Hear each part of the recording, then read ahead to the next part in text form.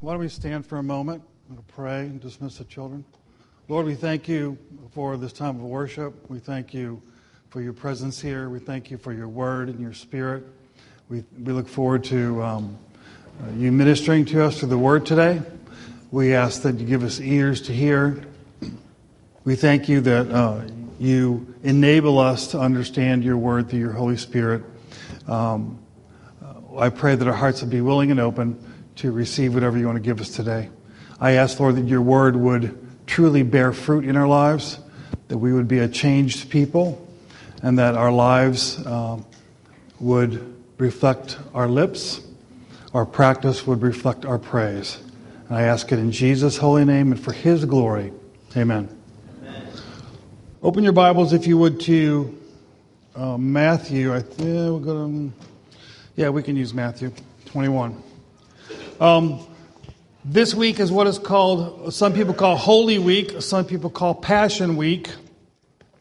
And this is the week where as a church we reflect on the events leading up to the resurrection of Jesus.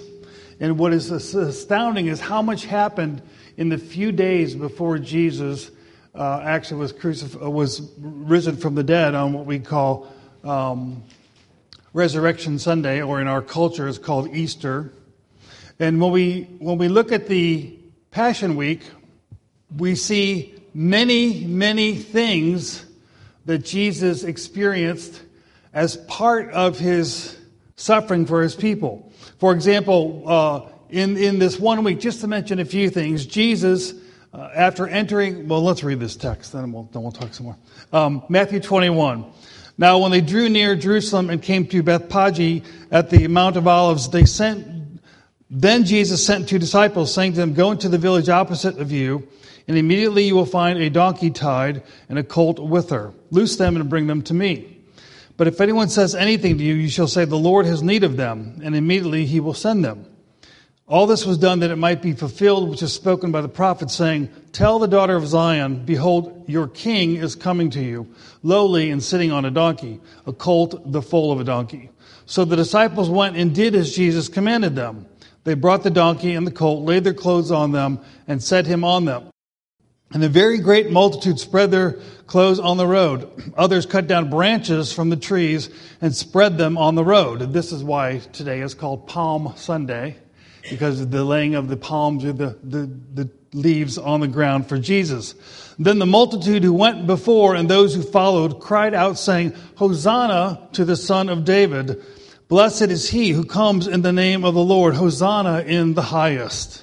And when he had come into Jerusalem, all the city was moved, saying, "Who is this?" So the multitude said, "This is Jesus, the prophet from Nazareth of Galilee." This is how the week began.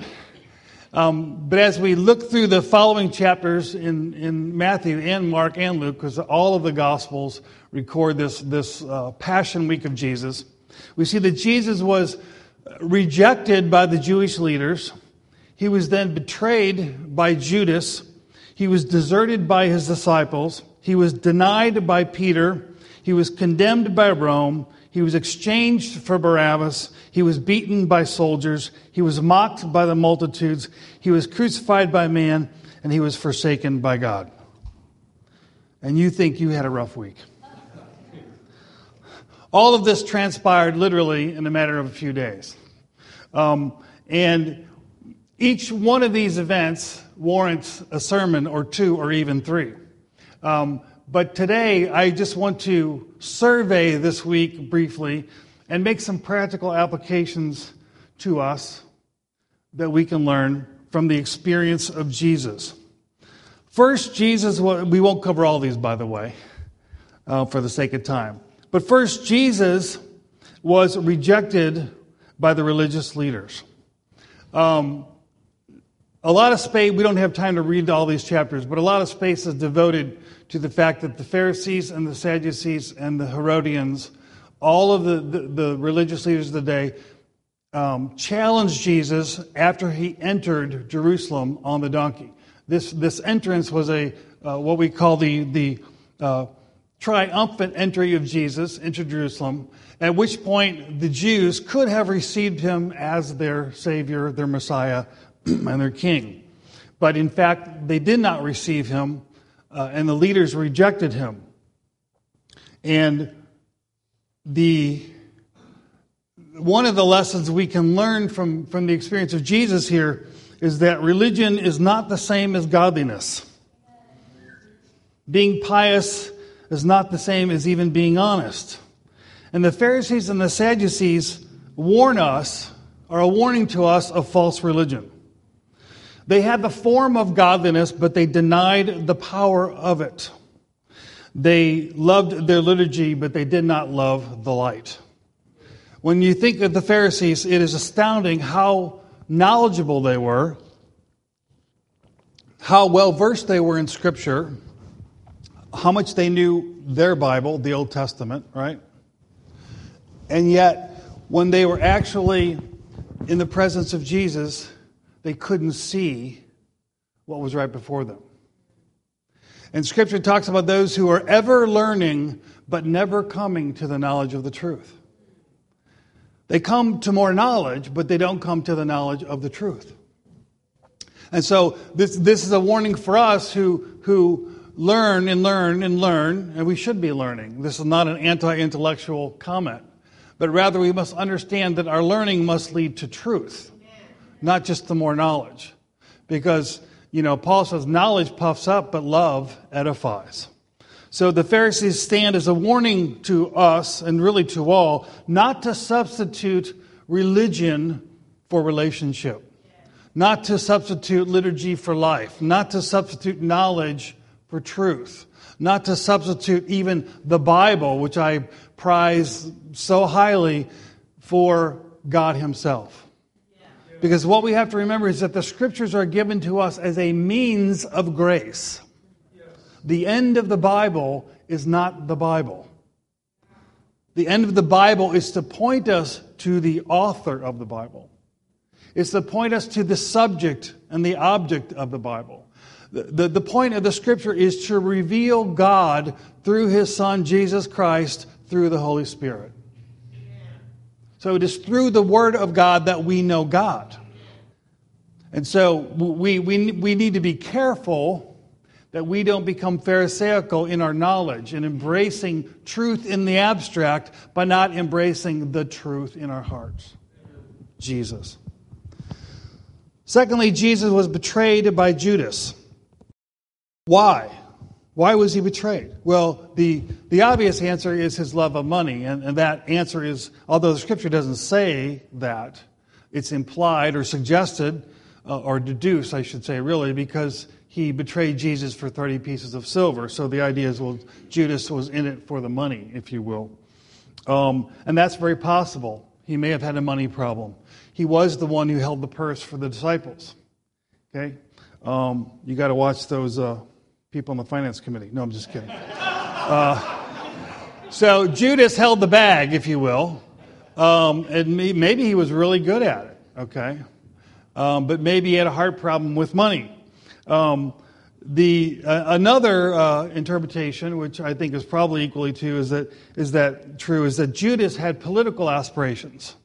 And what I mean by that is that we forget about the political stuff that's going on around Jesus as we read the text, okay? And we know that many people expected Jesus to set up the Jewish kingdom when he came. Yes. Okay? And so here in Matthew 21:5, where it says, "Tell the daughter of Zion, behold, your king is coming to you, lowly and sitting on a donkey, a colt, the foal of a donkey." Then they say in verse 9, "Hosanna, the son of David, blessed is he who comes in the name of the Lord." Hosanna in the highest. Well, when you read the version in Mark, it says, "Blessed is he who comes in the name of the Lord." Then it says, "Blessed is the kingdom of David that comes." They were praising Jesus as he entered in the fulfillment they recognized the fulfillment of the prophecy in that he came riding lowly, but they thought that he was bringing David's kingdom. Judas realizes that Jesus wasn't going to bring David's kingdom. He realizes that Jesus was going to die. He wasn't going to be the earthly king, at least at this point, that Judas thought. And so at that point, he betrayed him because he was disappointed in Jesus. There's a lot of lessons here we can learn from Judas. But I think the fundamental lesson is to ask ourselves the question, where is our ultimate loyalty? Judas lived with Jesus for 3 years. He fellowshiped with him. He ate with him. They couldn't have been any more close in terms of their physical fellowship. And he appeared to be one of the 12. He appeared to be loyal, but in fact he was not loyal. His God was probably more mammon than God. And his kingdom, the kingdom that he really yearned for, was the kingdom of man, the political kingdom. And so the question for us as we think about Judas is, where is our ultimate loyalty and which kingdom are we building? Which kingdom do we really care about? And as I said last week when I talked about, when I gave a warning about the political environment we are in, we need to be very careful that our love for country does not usurp our love for God. We must keep our citizenship on earth subordinate to our citizenship in heaven. God's kingdom is the kingdom that ought to take priority over all kingdoms. And Jesus told us in the Sermon on the Mount, after assuring us that our Father would take care of all of our needs, he said to us, "Seek ye first the kingdom of God." And the key to that passage, and really I think the key to so much in the Christian life, is that little word "first." Because if I were to ask you, do you want to see God's kingdom come? You'd say yeah. Who wouldn't say yeah? But the question is, do we want it first? Do we want it first? That is, will we sacrifice for it? Will we pray for it? Will we work for it? Is it really have priority in our lives and in our hearts? Or is it, yeah, I want to see God's kingdom, yeah. But first, above all other allegiances, Judas betrayed his allegiance to Jesus for money and for politics. Next, Jesus was deserted by his disciples. The disciples, like Peter, had made professions of steadfast adherence to Jesus. Look at Matthew 26. Since we're in Matthew, it's in all the Gospels, but look at Matthew. In Matthew 26, let's read verse 30. The Lord they had the Passover, in which the Lord instituted what we call the Lord's Supper. It was both the Last Supper and the First Supper, if you will. Verse 30, and when they had sung a hymn, Jesus sang. Pretty cool, huh? They went out to the Mount of Olives, and then Jesus said to them, all of you will be made to stumble because of me this night. For it is written, I will strike the shepherd, and the sheep of the flock will be scattered. But after I have been raised, I will go before you to Galilee. So he says to them, you're all going to desert me. Peter answered and said to him, even if all were made to stumble because of you, I will never be made to stumble. And Jesus said to him, assuredly I say to you, this night before the rooster crows, you will deny me 3 times. And Peter said to him, even if I have to die with you, I will not deny you. But notice, and so said all of the disciples. All of the disciples pledged steadfast adherence to Jesus, even after he had told them he was going to be struck, even after he labored to make clear to them that he was going to be arrested and be punished and be crucified and even to die. They said, no, we're with you, Jesus. We're all with you. Amen, right? We're all with you, Jesus. Come on, let's say it. We're all with you, Jesus. Yeah. How easy that's to do when you're all together. When you're all together at a meeting.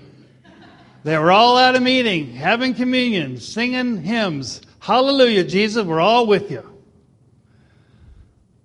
Well, as the story goes on, we know that in the dark of night, when the soldiers came to arrest Jesus, all of them fled in fear. Jesus was deserted by all of them. All of them. And there are many lessons here, but one to point out is this, is that mere human resolution is not sufficient to resist the power of evil. Let me say it again. Mere human resolution is not sufficient to resist the power of evil. I have no question when these men made their profession of steadfast commitment to Jesus, I have no question they meant it with all of their heart at the moment. I don't think they were hypocrites. I don't think they were insincere. I think they believed what they said. Yet they failed in the time of testing. And it's because their commitment and their resolution was born of mere human commitment, human will. And when you are dealing with the realities of the spiritual world, when you're dealing with evil, in its true sense of the word, as the Bible defines evil, human resolution is not enough. It is not enough. And this applies really to every area of life. Many Christians are frustrated and failing in their walk because they are trying to do it by mere willpower. It doesn't work that way. You and I do not have the power to defeat evil merely by the expression of our will. We must have a will which is energized and empowered by the Holy Spirit. If we are not walking in the Spirit, then we will be walking in the flesh. There is no neutral place called walking in pretty goodness. Now, we can dress up the flesh. We can make the flesh religious even. We can make the flesh look pious. We can educate the flesh. But as my old pastor used to say, you can take a pig and you can wash it and you can put a pink ribbon on it, but it's still a pig. And it's true. So every area of our life, we must understand that our resolution is not enough, that we need the power of the Holy Spirit if we're going to be steadfast and loyal to Jesus Christ. As Jesus says here, shortly later, as he goes into Gethsemane, and he's anguishing over the cup he's about to drink, he asks Peter, James, and John to pray with him. And we know what happens, right? They wait, and he goes off a ways, and he falls down and he prays. And what do? Yeah. Instead of praying, they were sleeping. Verse 40, then he came to the disciples and found them sleeping and said to Peter, what? Could you not watch with me 1 hour? Jesus thought 1 hour of prayer was not a big deal. I'm not even going to ask you if you've ever prayed for an hour. And what does Jesus say? What is his counsel to them and to us? It is to watch and pray. Watch means be alert, be aware. Watch and pray lest you enter into temptation. Now this is right before they entered into the temptation of denying him, deserting him. Right before that, he's saying you need to be praying because you're going to be tested. But they didn't pray. They slept. The spirit indeed is willing, but the flesh is weak. Yeah, they really wanted to be steadfast. They wanted to be loyal. But that wasn't enough. Because the flesh is weak. And we need the power of the Holy Spirit in our lives if we're going to truly be loyal to Jesus Christ. Next, Jesus was denied by Peter. Now, there's a difference between being deserted and being denied. They all deserted him.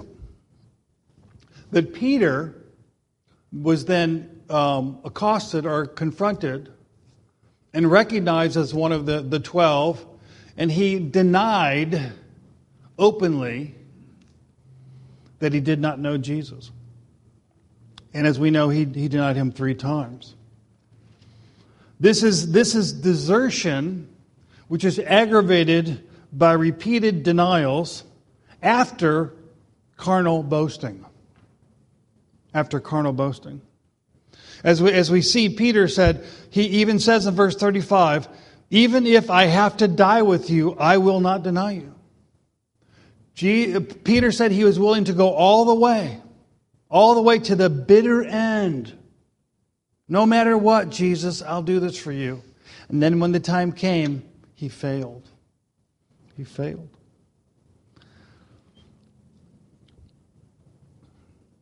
And I think one of the lessons we can learn from Peter's example is this. When pride comes, then comes shame. Peter was so confident that he would not deny Jesus. He was so sure of himself.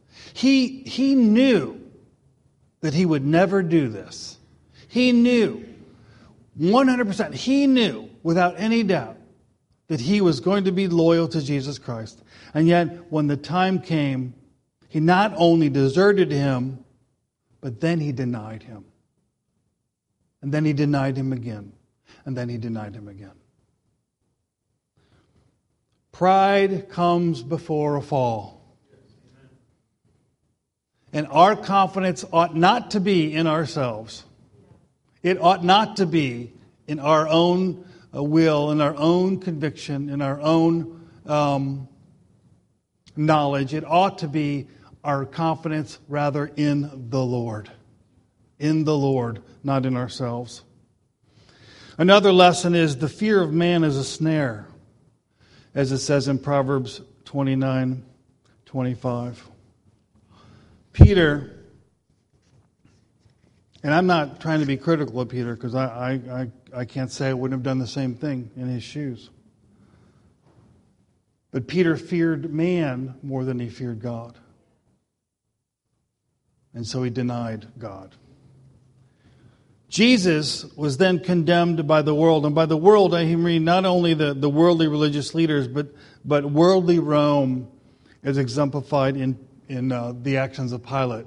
When you see Jesus handed over and you see him, this mock trial, if you will, this really shows how worldly power hates Jesus. And one of the lessons we need to understand here is that the natural man receives not the things of the Spirit of God, for they are foolishness to him. When Jesus stood before Pilate, here was Jesus, truth incarnate. And after interrogating Jesus, Pilate's response is a skeptical, what is truth? The spirit of mocking the truth that stood right before him. Pilate was utterly blind to the person that was standing right in front of him. Because that's the natural man. The natural man cannot see the kingdom of God, right? The natural man does not receive the things of God. And the world is nothing more than the natural man multiplied. That's all it is. The world and the worldly system doesn't understand the things of God. And so it is not surprising then that the world then would condemn Jesus and condemn the truth. But then Jesus was also mocked by the multitudes. Now, I want you to really think about this for a minute. Within a matter of days, not months, not years, in a matter of days, the people went from singing Hosanna, blessed is he who comes in the name of the Lord, to shouting, crucify him. In a matter of days. I mean, it is a shocking reversal of fortune, if you will, for Jesus. Because here at one moment it appears that he's being accepted, he's being praised, he's being welcomed as the king. And within a matter of a few short days, many of those same people were now chanting, "Crucify him." Wow. Popularity is fleeting. It is. It is. And you can be sure that those who flatter you one minute will slander you the next. Remember, as Jesus taught us, do not receive the praise of men, but rather the praise of God. The fear of man is a snare. And we ought not to be living to get the recognition and the praise of men. We ought to be living to get the recognition and the praise of God. Because those who praise you one minute, they might be your biggest fan today, they might be your biggest enemy tomorrow. And you cannot count on people to always be loyal. Listen, if the 12 weren't loyal to Jesus, then why should we expect people to be loyal to us? Why should we expect people who are by nature fickle to be constant in their devotion? The other lesson I want to point out about this is that our praise of Jesus must change our practice. These people were praising Jesus, and then they wanted to kill Jesus.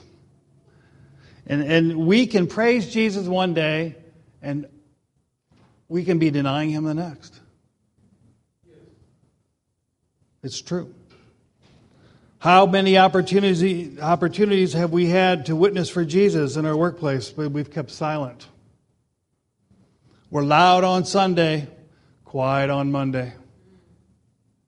Because what we are chanting and singing on one day is not matching what we were doing on the other day.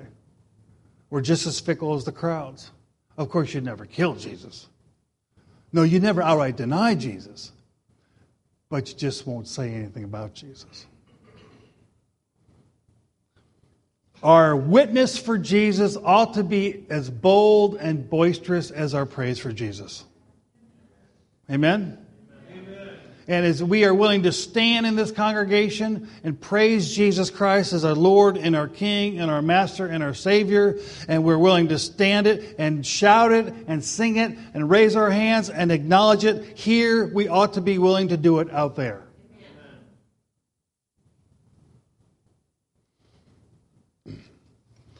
Lastly, Jesus was crucified by man. The crucifixion is often talked about as the ultimate expression of God's love. And it is. Jesus said, "For God so loved the world that he gave his only Son, that whoever believes in him would not perish but have everlasting life." That giving of Jesus was not just a giving of Jesus as a teacher or a prophet, although that's true, but it was a giving of Jesus as a substitutionary sacrifice for our sins on the cross. He gave him unto death.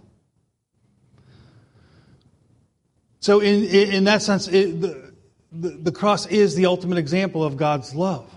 But it's more than that. It is also the ultimate example of man's evil. Because you see, Jesus, being God in the flesh, Jesus was absolute purity and holiness and love and mercy and kindness incarnate. Are you hearing me? Yeah. Embodied in Jesus was everything that the world says that it wants. Love, mercy, kindness, there it was. Lived out before them for years. Standing before Pilate, standing before the Pharisees, there it was. Love incarnate. And what did mankind do to love incarnate? Mankind killed it. Mankind mocked it. Mankind beat it. Mankind spit on it. This is undoubtedly the reason why Augustine labeled the pagan virtues as splendid vices. Because they were, and they still are, a mere facade for a deep-seated hatred for God and His goodness. Jesus, remember when He was born and they took Him to the temple, and I think it's Zechariah said, "This one is set for the rising and falling of many in Israel"? The response to Jesus, how people responded to Jesus, exposed what they were. It exposed what they were. It's even true today.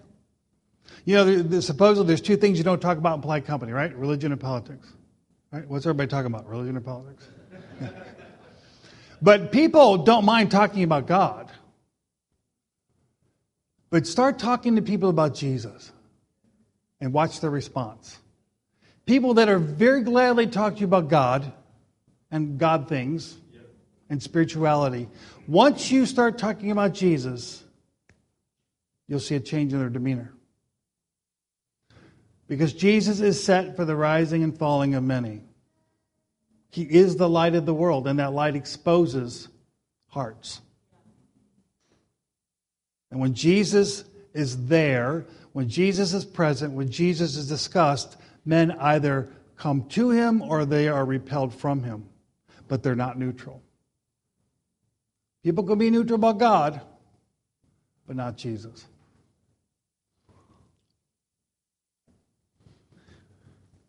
There's a lesson here for us, and one is this. If Jesus Christ, who is the incarnate of all that is good and virtuous, was betrayed and deserted and denied and mocked and crucified, do we think it's a strange thing if we are persecuted by men?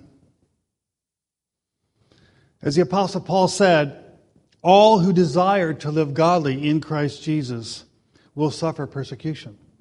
There's no footnote that says, not the people at liberty. It does not say, except for American evangelicals. It does not say, except for the white middle class. All who desire to live godly in Christ Jesus will suffer persecution. Jesus said something really disturbing. Actually, he said a lot of things that are disturbing. But you want to hear one?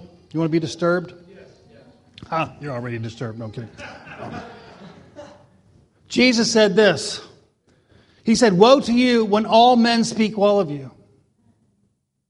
Now that is so counterintuitive because I would think that if everybody talked good about me, that's a good thing, right? Yeah, right. That means I'm doing good. That means I'm being successful. That means, yeah, I'm doing my job. Everybody likes me. But no, Jesus says, "Woe to you when all men speak well of you." Why is that? Because if everybody likes you, then you are not speaking up for truth. That's right. You're not speaking up for Jesus Christ. It just isn't possible. I encourage you sometime to go back and read what's called the Upper Room Discourse in John 13, 14, 15, and 16. To read that and see how Jesus talks about love. Love one another as I have loved you. Love, love, love. I love you as the Father loved you. We love you. We want to dwell with you because we love you, love you, love you, love you. And then all of a sudden Jesus says, don't be surprised if the world hates you. And it's a stark contrast that Jesus lays out. And He forewarns us. Because to be forewarned is to be forearmed. To not be taken by surprise. Not be shocked if people dislike us or slander us or criticize us because we are steadfast to Jesus Christ. He wanted us and them prepared for that rejection. Well, there's a whole lot of lessons here, more that I could mention, but I want to just mention a couple more real quick, all right? And I want to talk a little bit more about Jesus.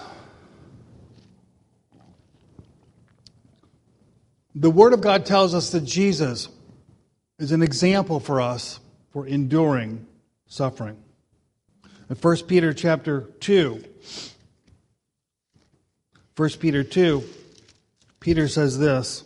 He says in verse 21, "For to this you were called, because Christ also suffered for us, leaving us an example that you should follow his steps."